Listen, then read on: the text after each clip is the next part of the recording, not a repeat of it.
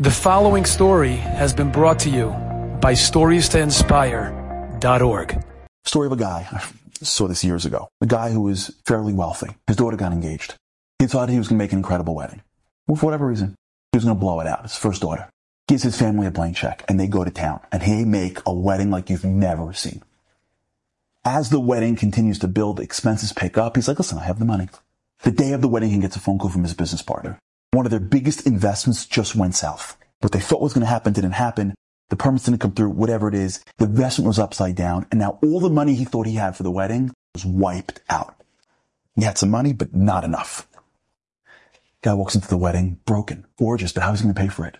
Day of the wedding, the caterer goes, time to true up. He goes, yeah, I'll call you back tomorrow. The next day, 3, 4, 5 days later, what's going on? At some point, he can't avoid the guy for too long. He calls the caterer and goes, listen, I'm going to come in, I'll pay the bill. That's great. They sit down, they start talking. And as they start talking about the bill, he breaks down. He says, listen, I'll tell you honestly, I didn't do this on purpose.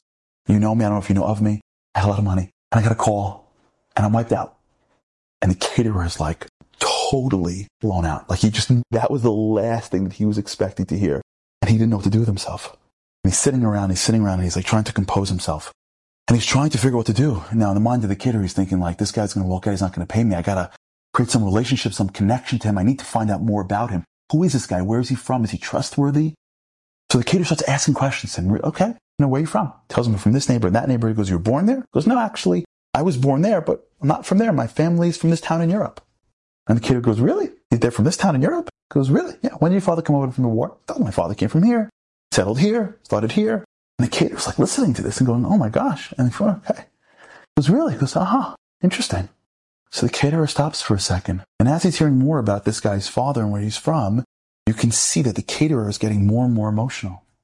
And after a while, the caterer just stops. And looks at him and goes, I got to tell you something. He goes, what? He goes, I just can't believe I'm sitting here. And he goes, I know, I'm so sorry. He goes, no. I can't believe I'm sitting here. He goes, no, he goes, listen to me. He said, the town your dad's from, I'm from that town. He goes, when I came to America, I didn't have $1 in my pocket. I found some place to live. I found some shtibel to daven at, and I knew nobody, and I had nothing. I knew that I could cook. I knew that I didn't, from Europe, I was helping my mom. I knew I could cook, but I don't have enough money to start something. I couldn't even get enough money to open up a store. Nothing. Zero. Nobody knew me. I had nothing. And I'm sitting in shul, guys are talking to me, and they're like, where you from? What's your name? And I told them my name. I told them where I'm from. And a bunch of guys said, that guy there, your dad, that guy there, he's from the same town. So I went to him at a kiddush. I said, hello, I'm from this town. He goes, really? Where you from? What streets? Who? Wow, he sort of knew my family. He goes, what are you doing? He goes, listen, I said, I don't have any money. I think I could cook, but I can't get a loan. I can't get started. I don't have any money. He follows listening to me. He goes, okay. He's listening. And then after a while, he goes to me, listen, come back Thursday night. Meet me in the shul Thursday night. He goes, okay. Thursday night, I come to the shul. There's nobody there except for your dad. I'm sitting at one of the tables, and he hands over an envelope. And in the envelope, there's money. Enough money to start something. And I said, what is this? He says, listen, you're a young guy. You're from the town that I grew up in. And I went to not everyone has money here, but I went to a bunch of the chevra in the shul, and I raised a few dollars for you, and here, start your life. And he goes, well, I'm not taking a gift. He goes, I'm not giving you a gift. I'm giving you a loan. Gig isn't day. Good luck. I goes, my gosh, I can't ever repay you. Took the money, I bought a tiny little store, and I started cooking. And I was pretty good. And I made a couple dollars. I made a decent living. Because after a few months, I had enough money to pay your father back. I see him in shul. I asked to meet with him. I go over to the house, and I hand back an envelope. And your father goes, what's this? I said, it's the money. He goes, the money that we gave you? He goes, it was a loan. He goes, yeah, but it wasn't my loan. It was 10 other people. He goes, I can't go back and give up a loan. He goes, keep it. I go, no way. I'm not keeping it. He goes, I'm not taking it. He goes, but I'm not keeping it. He goes, but I'm not taking it. He goes, what are we going to do? So your father says, listen, someone else will need it. There'll be a time where someone will need it, and you'll be in a position where you can help. When you're in the position where you can help, then you'll pay me back. And this guy's sitting there in front of this guy's own son. He looks at me and goes, I've been waiting my whole life to pay him back. And now I can. And the caterer takes the bill and rips it in half. He says, paid in full. One of the great mistakes we make of Rosh Hashana is that we look at it from our perspective. Yeah, if you think Hashem is a really tough judge, you think HaKadosh Baruch Hu is out to get you, if you think HaKadosh Baruch Hu is a king that all he's trying to do is extract every nuance out of each person, you think the HaKadosh Baruch Hu is this big bad judge that's never happy with us? Yeah, You walk into Rosh Hashana, you know what you're thinking? I'm dead. What am I going to do? I'm not good enough, I'm not good enough, I'm not good enough, I'm not good enough. If the way we see the Kadosh Baruch Hu is this big bad judge that's constantly judging us and never happy with us, and it's always not enough, then yeah. You come to Rosh Hashana and you know you're not enough. You sit all day and say sorry. But stop for a second and put yourself into the mind of that guy who's sitting at that table, who's thinking, the caterer is probably going to kill me. And then something switches in his brain.